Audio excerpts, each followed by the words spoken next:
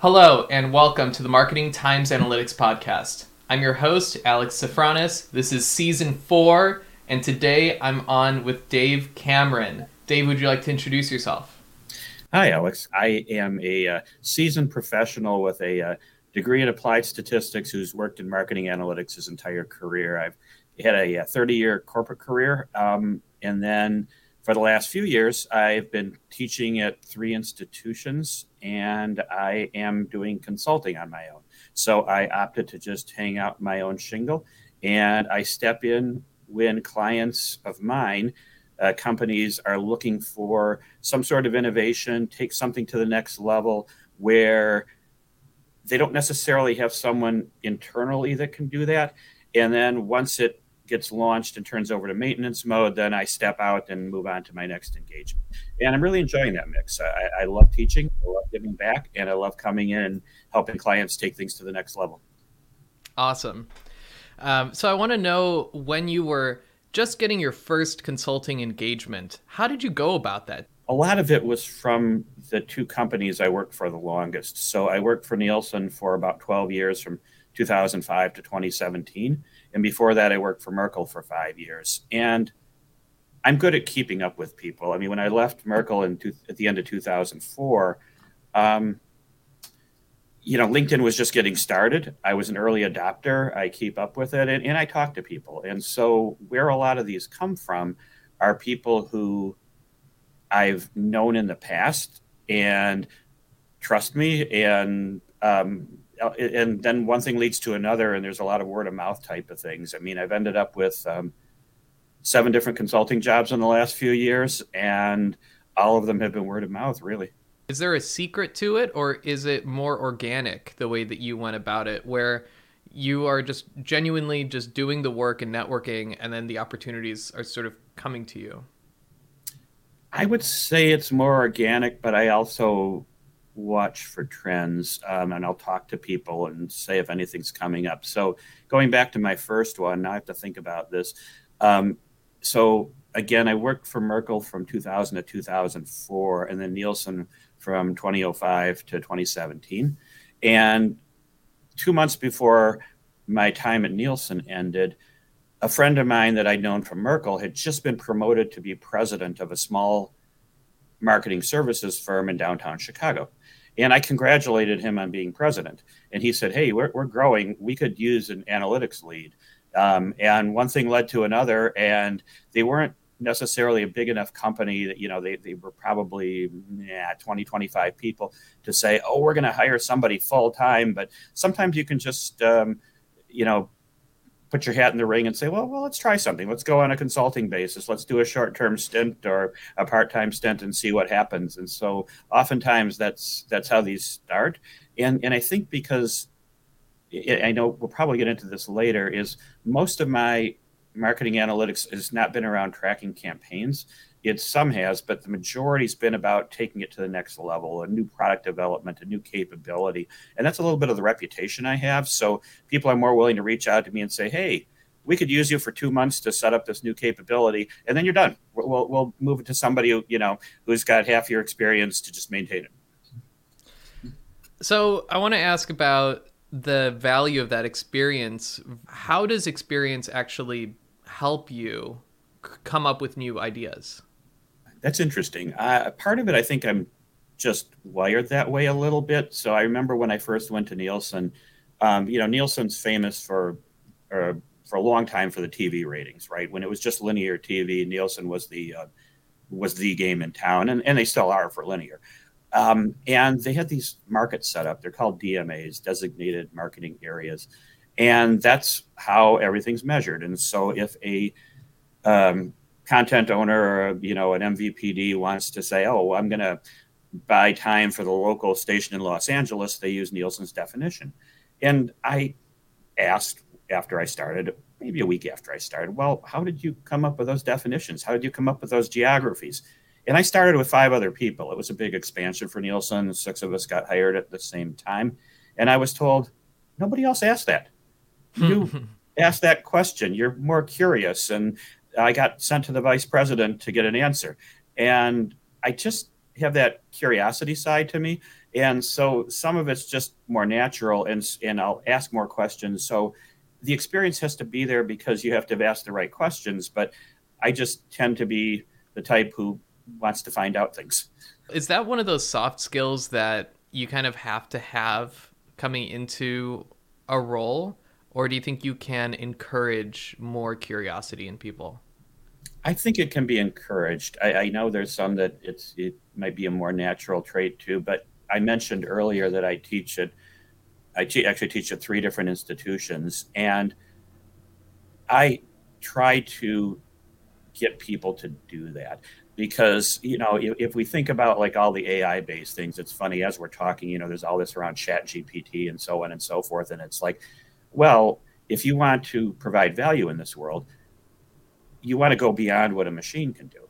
You want to be able to be curious. You want to ask questions. You want to think about things that's not going to come like in an AI type of setting. And so that's a theme of mine. And I've watched students get better at it as they realize, oh, I'm in a university now. It's not just about memorizing facts and figures. It's about thinking through the implications. Okay. But, it takes a little while sometimes. On the topic of ChatGPT, do you believe that AI should even exist? What's your kind of take on the whole thing? Yeah, I really do. I think that it's going to give um, opportunities for people to take things to the next level. So let me use an example. So with my presentations, when I teach from PowerPoint slides. Now, when I was in my college university days, PowerPoint didn't exist. Professors would write up on the blackboard and we'd have to copiously take notes and all that. Now, Microsoft put out PowerPoint, and there's hundreds of millions of users that know how to use PowerPoint. And what it's done is it's given people the ability to, anyone can create a presentation, right? It's not that hard. You can learn things, you can capitalize it. And so for every class that I teach, I get a presentation deck, I present it, and I say, okay, here it goes. Sometimes it's recorded. I distribute it to everybody, and it just makes my life so much easier. I think AI is going to do the same thing. It's going to take our industry, it's going to take marketing, and it can't be the creative marketer, but it's going to give us opportunities to focus more on creativity and less on coding and figuring out how do I dig my way through Google Analytics and that kind of stuff. Interesting. So it's reducing that friction. And then we sort of jump to the next order, a higher order sort of pattern of thought. What are we left with?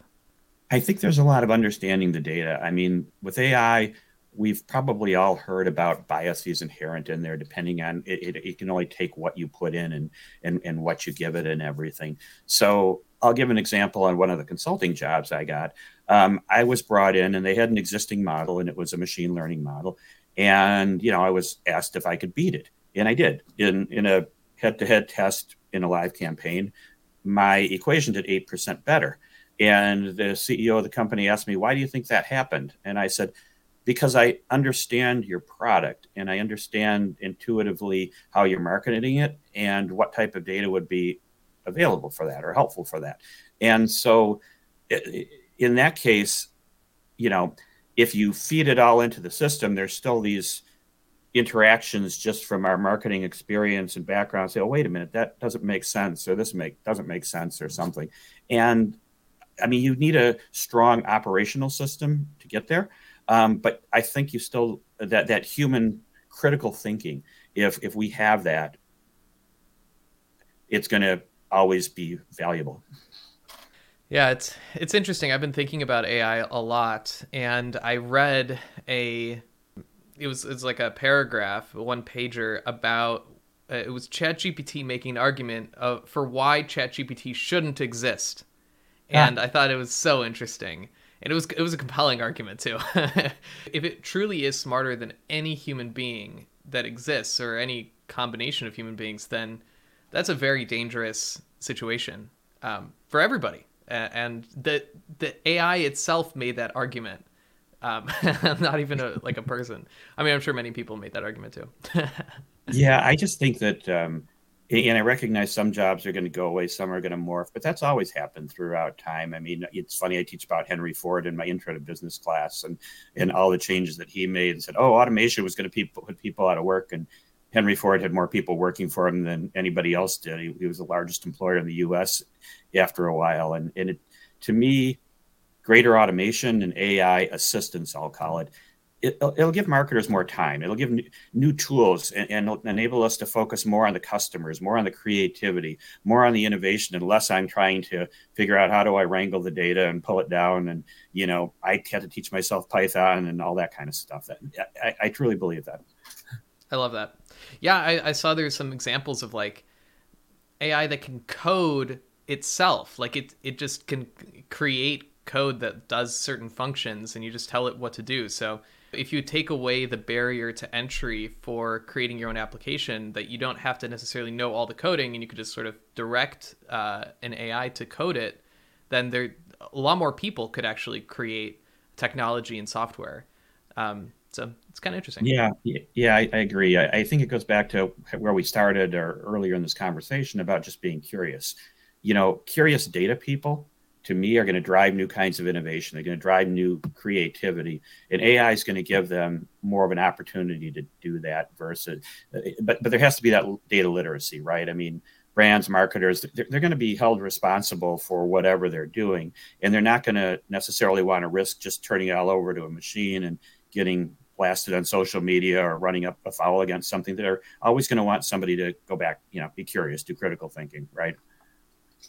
Yeah. On that note, as you look in the sort of ecosystem of advertising, what are some of the things that you wish were different in the world of advertising?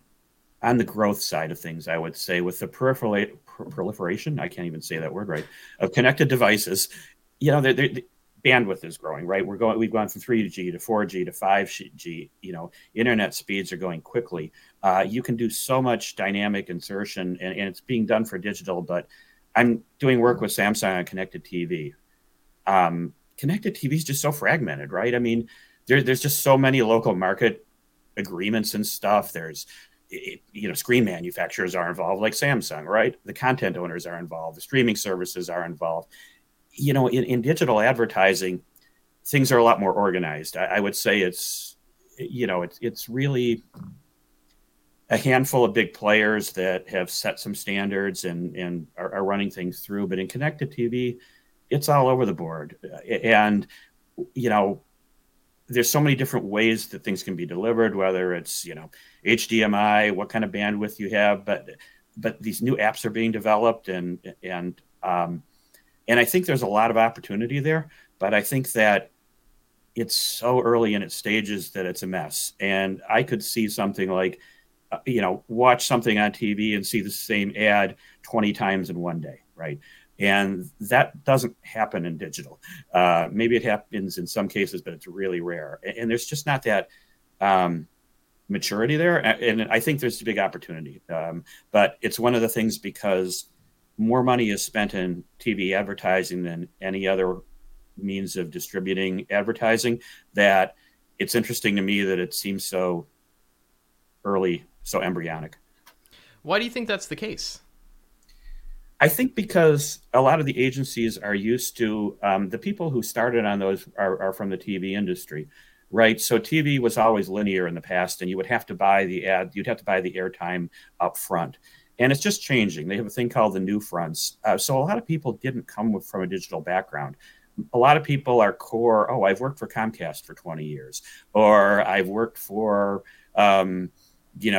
Fox for 10 years, or I came from Nielsen and we're struggling with all this. You don't get, every so often you get somebody that comes in, came from Google.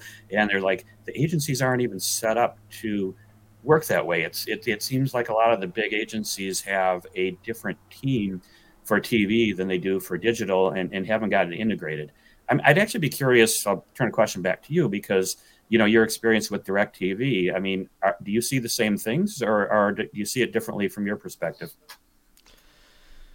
Well, the way I see it, the first thing that came to my mind was American infrastructure. So America built all of these amazing railroads and bridges and everything like 50, 70 years ago. And now they're all in disarray, and we have one of the worst infrastructures of any major developed country. That's the way I sort of see TV. It's in this really odd place where it's an older technology, but a lot of companies are still keeping it alive and then trying to retrofit digital, advertising technology onto it. And I think that's where the challenge is. Like we would have to completely rethink television advertising, I think, to bring it into the modern age, which we kind of are, with things like the streaming platforms and addressable TV and things like that is sort of a new take on how television even works. Yeah, and I think you're right. There's new creative technology tools available that you could say they're disrupting traditional TV production, right? Because I mean, look at us. We're in different rooms. We're talking. It used to be for TV, and it probably still is for all these regular programs. You have to get everybody together in the same place, and you've got the sets, and you've got all that. But obviously, for any like newscasts or that sort of thing, people can be wherever. But TV production isn't used to that. They're used to, oh no, we get a client meeting, we get everybody together in the same place, and then we all fly back to wherever we came from, and so on and so forth. And now really, that's gone by the wayside. You aside from just live streaming, as you can create a whole program, edit it, and people will never have to even be in the same place. And I haven't seen any of the like Netflix shows or Amazon Prime or Hulu or any do much in that realm yet. Yeah. Yeah, that's very interesting. Sort of a rethinking the technology we have, but if it was built, in this day and age rather than when it was first built, how would it be different? One of the first things that came to mind is how in the James Bond there's the fingerprint firearm, and that's what you need the fingerprint in order to use it. That's such a good idea, right? It's like a good safety measure, and we didn't have anything close to that when like 100 years ago. So like rethinking how technology could be different if we built it today. That's kind of an interesting concept. Yeah, I suspect it would be more programmatic advertising, right? Because you could simplify all the planning, the scheduling, the content management, the reporting. Everything could be done within a programmatic sense. But of course, TV way predates that, and there's so many things that are set up that would be tough too. And just take you off your script for a minute. Yeah. It got me thinking about platforms and how big an impact they have on the marketing workforce, because in thinking about someone like me who comes in and says, oh, I can come in and develop something and not necessarily have the experience with that particular business. So if you go back, when I started at Merkle in 2000, you needed a lot of content, you needed a lot of background on that business because they all had specialized tools. You didn't have these platforms out there like, AWS for Amazon or Google Cloud or Microsoft Azure, and all of these apps that are more pervasive, like saying, oh, you've got Tableau or you've got Power BI. Great, I can just do this. And I think that gives a big opportunity for innovation because you don't have to spend all this time learning the tools. You've got a core set of people that have to maintain and operate the platform. But then people like me, an additional person, can just more come in on a one-off basis, to support new product development or help deliver a new capability or help deliver a new service. And so from a business perspective, that gives opportunity to people everywhere who can come in and not have to spend a year learning all the tools specific to that business, can come in and more hit the ground running and just learn the mission, the vision, what drives the business, and start to be able to, it kind of goes back to the thing about PowerPoint. You have all these tools now everywhere, and this whole, not having to code gets more pervasive, and it enables more innovation out of there. And it just kind of came to me because when we were talking about TV, it's like, yeah, because if a lot of these tools that exist in digital are, people can learn very quickly. It's like, oh, I don't necessarily have to sit down and learn Python anymore. I got an app that I can just pull it down and do this in Power BI. Yeah. Yeah, that reminds me of the idea of, I don't know if it's Honda. I don't know a lot about cars, but there's certain cars that are way easier to repair and to like they're better to own because the parts are more abundant and there's maybe more shops that are able to fix it. And so there's this sort of law of You benefit from standardization of tools and of supplies in general, I think. And maybe there's some cost to it, but I totally agree. And that actually leads me to something I wanted to talk about, which was a business idea that I have that has to do with standardization of tools. And what it is a Bloomberg terminal for media buying. So the same exact thing as Bloomberg, the Bloomberg business, where you're taking all the data that a marketer needs to purchase media programmatically, and you're attaching the functionality of being able to purchase that media into one software. And ideally, it extends to all of the channels that you could run with your marketing. So it's literally all done in one terminal. This feels like a natural evolution of marketing, because right now we are so fragmented in, if you want to buy Snapchat advertising, you have to go down the Snapchat route. And if you want to buy on TV, you have to do a completely different set of steps to get on television. And so what are your thoughts around that sort of standardization and the unification of where media buying is done? Do you think that's going to happen inevitably? I think it will. I think that's why marketers have had a difficult time. Even my connected TV example of having a coherent marketing plan or campaigns for brands, like Linear had, because there's so many different platforms, there's so many different sources out there. And I think that standardization is just going to really help to get there. In my mind, it's going to be back to the AI concept we had, where it could inspire a new wave of advertising and marketing creativity, because marketers would have to become more data literate to understand all those different sources that you talk that would feed into it and everything. But that would become an integral part of designing campaigns or managing marketing campaigns. And that data literacy would make it better for everybody. It would make it better for the audiences. It would make it better for people who are buying. It would make it better for the advertisers and all that. And it's like, what's the term they use? Data democratization would have to happen to get there.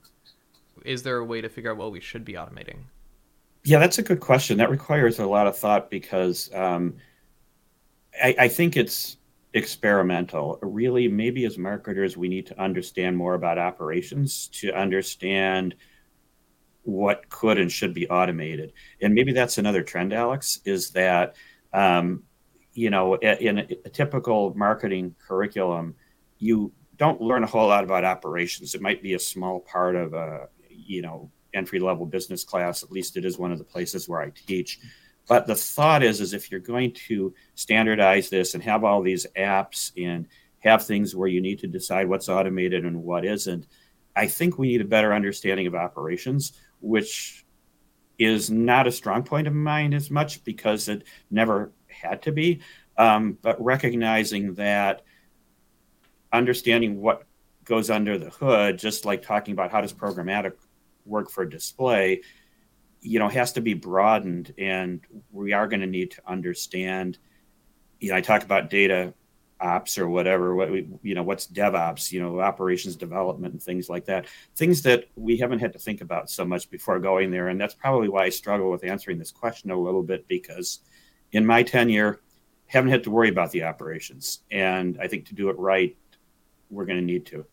For, education, I've heard the criticism, and I don't necessarily completely disagree, that in specifically in marketing, a lot of the stuff that's taught in universities is a few years behind, because we are so rapidly evolving in terms of the technology being used, that you would have to be basically a data scientist to understand the cutting edge of marketing. You're not going to learn that in your classic marketing class right now. What do you think people are going to be learning, let's say 3 or 4 years from now, in the future in marketing? The stuff that really maybe we should be talking about today. What do you think that's going to be? Yeah, well, I think data literacy first and foremost. I mean, just like, if you go back to when I started in the business world, nobody was PC literate. PCs were new. I mean, anybody that had been born before, say, 65, 1970, didn't really know how to use a PC because they weren't on everybody's desks until, the mid 90s. And now it's table stakes. You can't work a job like ours without being PC literate and knowing all of that. So I think it's going to get the same way for data. You're going to have to become more data literate. I mean, everybody and their brother, for instance, has gotten certified in Google Analytics, right? If you've done anything in display, and it's just table stakes for the game, but that's just one example. It needs to get broader as Google phases out cookies, and as we have all these connected TV pieces coming in and everything. It's really getting into the data literacy and tools for data mining. I'm a big believer that people who are more tech oriented, probably should learn Python. It's a relatively, as programming languages go, is relatively user friendly. But even beyond that, I mentioned Power BI. Microsoft's put a lot of money into Power BI. I don't really like to bet against Microsoft. And, as people learn it, it's amazing. It does what, you needed a SQL programmer to do before. And so learning those in the marketing classes, I think, are going to be important. And I think the other thing is, you talked about things being out of date. It depends on the program. It's hard because all the places I work with, all three of them are continuing to evolve. I actually teach a web analytics class of all things, and that changes every term, right? And so the content will change, but it's hard because you can't go to a textbook then, right? So in my intro to business class, the textbook starts off, and it was written pre-COVID, and it says inflation hasn't been over 2.5% in the last 20 years, so we don't need to worry about inflation. So you get the point, right? It's like that book is out of date now. It became out of date 2 years after it went in. And so I minimized the use of textbooks, and I point people to URLs. And it's challenging as a teacher because I'm like, let me find the latest Gartner study, or, let me find some blog that you could go to. And, oh, by the way, here's some, there's a paywall there. I can't give you this one. But, I think that's the direction things are going.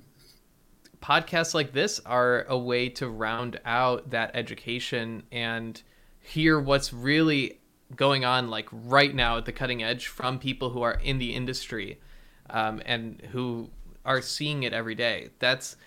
I think there's a democratization of that information through social media. Exactly. Awesome.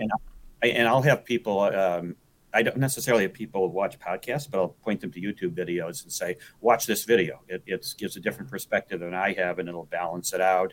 And, when I have them write papers, I'll ask them specific questions that came off of that video. Yeah. And one of the things that I like is, again, we could really go off on a tangent about what's the value of professors and all this. And part of the value is being able to have that one-to-one interaction, because if you watch YouTube, you can't question each other. And so I recently taught a class on consumer insight for marketing, and there were 10 people in that class. And I would talk for 15 minutes, and then we'd have a 5 to 10 minute discussion. Then I talked for 15 minutes, we'd have another 5 to 10 minute discussion. And that would go on for 3 hours. And that was the format, because it's like, well, if you're just going to listen to me talk, or I'm just going to listen to you talk, we don't have any interaction. So why are we even meeting in person, right?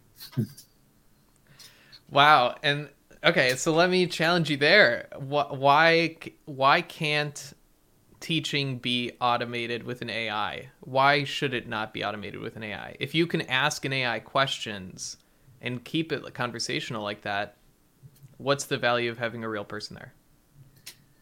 Yeah, and I haven't given that a whole lot of thought. It's one of the things, there's actually, back to Chat GPT, there's these things out there that are saying that, is that going to take over the teacher's role, and what's going to happen with all of this? And as teachers, we're actually having discussion on it, and it's in the early embryonic stages at this point.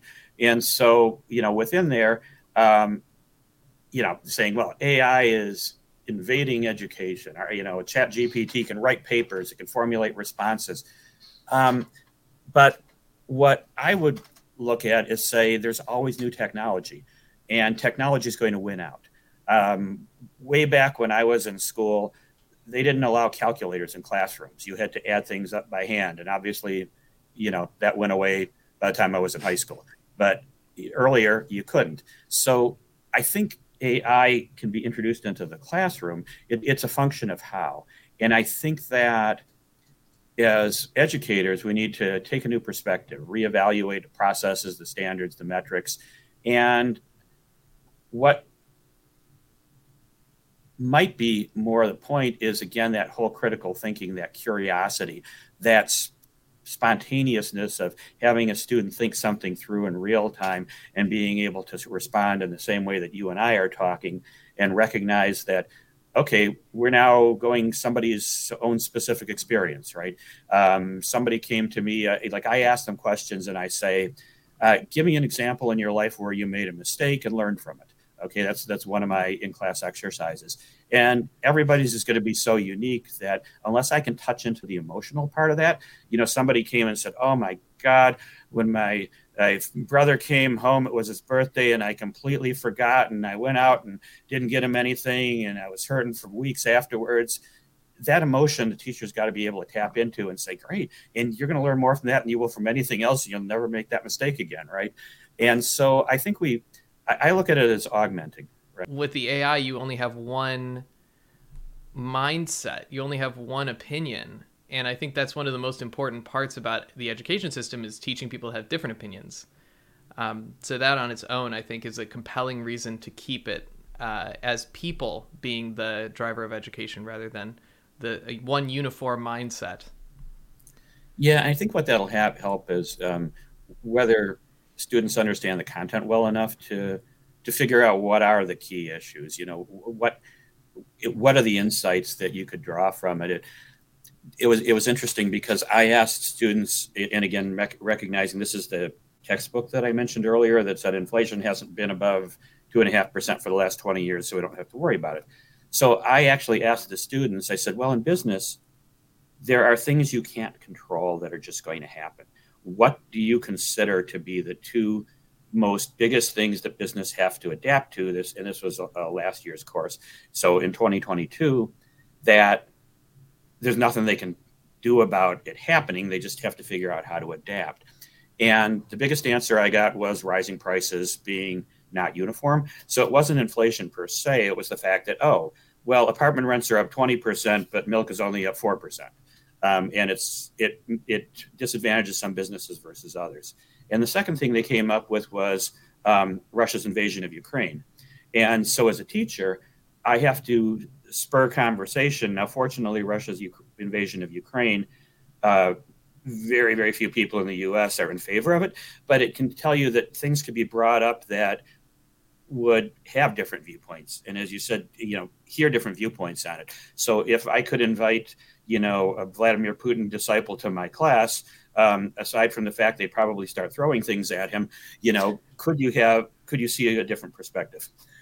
What are some of the threats to the marketing world that you see? Some things that are going to change how we approach marketing in the future? And obviously, identity resolution and understanding who people are is going to change. Is there anything else that's less mentioned maybe or forgotten about that we're going to be facing soon in the marketing world? Going back to the AI thing, we are going to have to stay current enough so that AI doesn't take over jobs. I mean, we're going to have to learn enough about the tools and harmonize our own strengths into that to be able to say, okay, how do we go to that? I also think that there's going to be more laws, not only like privacy laws like GDPR or CCPA or things like that, being able to adapt as those go through. I mean, Google's been saying for a couple of years, they're going to get rid of cookies. They're going to get rid of cookies. We know it's going to happen at some point. So that feeds into your identity resolution. But anything along those lines, any type of legal changes and things like that, we need to roll with. And it's hard because, again, I talked about platforms earlier on. Oftentimes, extensive systems have been set up to leverage that. And I'm sure one of the reasons Google hasn't abolished the third-party cookie is because it would mess up advertising big time, and it's got to have to be a little more gradual. And so it's that balancing act. But when a law passes and you've got to do something, you've got to do something. So it's maybe extending the identity resolution part to similar type of things, but also like just what we've been talking about with the AI, is recognizing that it's going to be less about coding. It's going to be less about, you know, having to necessarily know the proper grammar. You can do Grammarly and all that kind of stuff. It's more about that creative thinking. It's more about, you know, how do we operationalize this in such a way that it's not impersonal, right? Yeah. Yeah. I certainly hope that there are that the trajectory that advertising takes is a lessening of frequency and in increasing in the value that the message provides. So it's like a unique value for the person that is being addressed, and it's, you know, it's kind of like the polar opposite of where it all started with one message for everybody. And then, you know, I think the ultimate apex is one message for one person, and, you know, every single person gets a different one. Yeah, I think the reality in the short term, and what I mean by the short term is maybe between now and 2030, so intermediate term, is learning more about segmentation. I led consumer segmentation for 3.5 years for Nielsen. I teach it in a couple of my courses because trying to get to that one-to-one with all the privacy laws and all the fragmentation and everything is going to be hard. But going somewhere in between and saying, okay, well, not everybody sees the same ad, but maybe I've used this example before where Ford Motor Company was the example where Ford has 4 products in reality. They have a Ford car, a Lincoln car, which is their luxury brand, an SUV, and a pickup truck. They could just start with 4 segments and say, okay, people who watch ESPN are more likely to get the pickup truck as they do today. People who watch Hulu are more likely to get the SUV, and just continue that out and broaden it down from 4 segments to maybe 16, you know, and move in that direction. And I just think that consumer segmentation is just going to become so valuable. And there's a lot of players that are doing stuff in that space right now. At what point, when you're building a business, would you recommend somebody introduce segmentation into their marketing? So is it right in the beginning, you're figuring out who's my audience, who should I be reaching? Or is it, you know, you start with an organic sort of, you create the product, you create the value, and then you see sort of organically who's attracted to it and build from there? I think it depends on the product, and you could always survey people, you know, do a quick, you know, 3-question survey, send it to their phone that people are willing to answer, and start seeing if there are differences. So if I play out forward and use Maserati as an example, Maserati can get by very well with one segment. It's people who've got it made, they've got wealth, they want to show they got wealth, they're comfortable. You know, the advertising for them could be, you know, an upper class person that lives in an affluent suburb and drives a $100,000 car. You know, Ford obviously has more than 4 vehicles and are all over the place. So you can tell by the product. But if it's an early stage business and you're trying to figure that out, places that I've worked with have just shot surveys out to people and say, great, you know, sign up, send it to their mobile device, make it quick, and let's just see if we got different segments. Even for this podcast, who are my segments? Who are the people who are interested? And I really don't know. I want to send out a survey or something so I can get some kind of data from people, and maybe do a giveaway. I'm still thinking about it, some kind of an incentive to participate and give some data. So I'm still figuring it out, but the listeners will, you know, hear more about it soon. What I'd like to close with is something that I've talked about before. It ties back to your, is curiosity an innate thing or can it be learned? There are some things that are innate and there are some things that can be learned. And I think I would encourage everybody to understand where their strengths are and how you can play to those. So for me as a teacher, 2 of my big strengths, one of them is communication, and hopefully that comes across in the podcast. But another one is context. This is where it helps being a consultant, is that it's like the questions I ask with Nielsen of saying, well, how did you come up with these designated marketing areas? And, you know, 5 out of 6 people didn't ask that question. And I just need to understand why things were put together. And then I can say, oh, okay, I get it. Now I understand that helping me understand the past tells me how to move forward in the future. And what I would encourage people to do is to think about it and think about what they are good at and what they're not good at. I am actually not good at selling. Okay, people have asked me, "Oh, you can talk really well. Can you sell?" It's like, nah, I'm good at expository talk, not at persuasive talk. And so, thinking about that and recognizing you're going to be a lot more interested in what you do in marketing and what you do in life, and if you go into innovation, if you understand where your real strengths are. And so, I just want to leave that as it's a big theme of mine, and I'm sure I've said it before, but I want to leave that as a final thought for your listeners. Thank you, Dave. And thanks everyone for listening. We'll talk to you soon.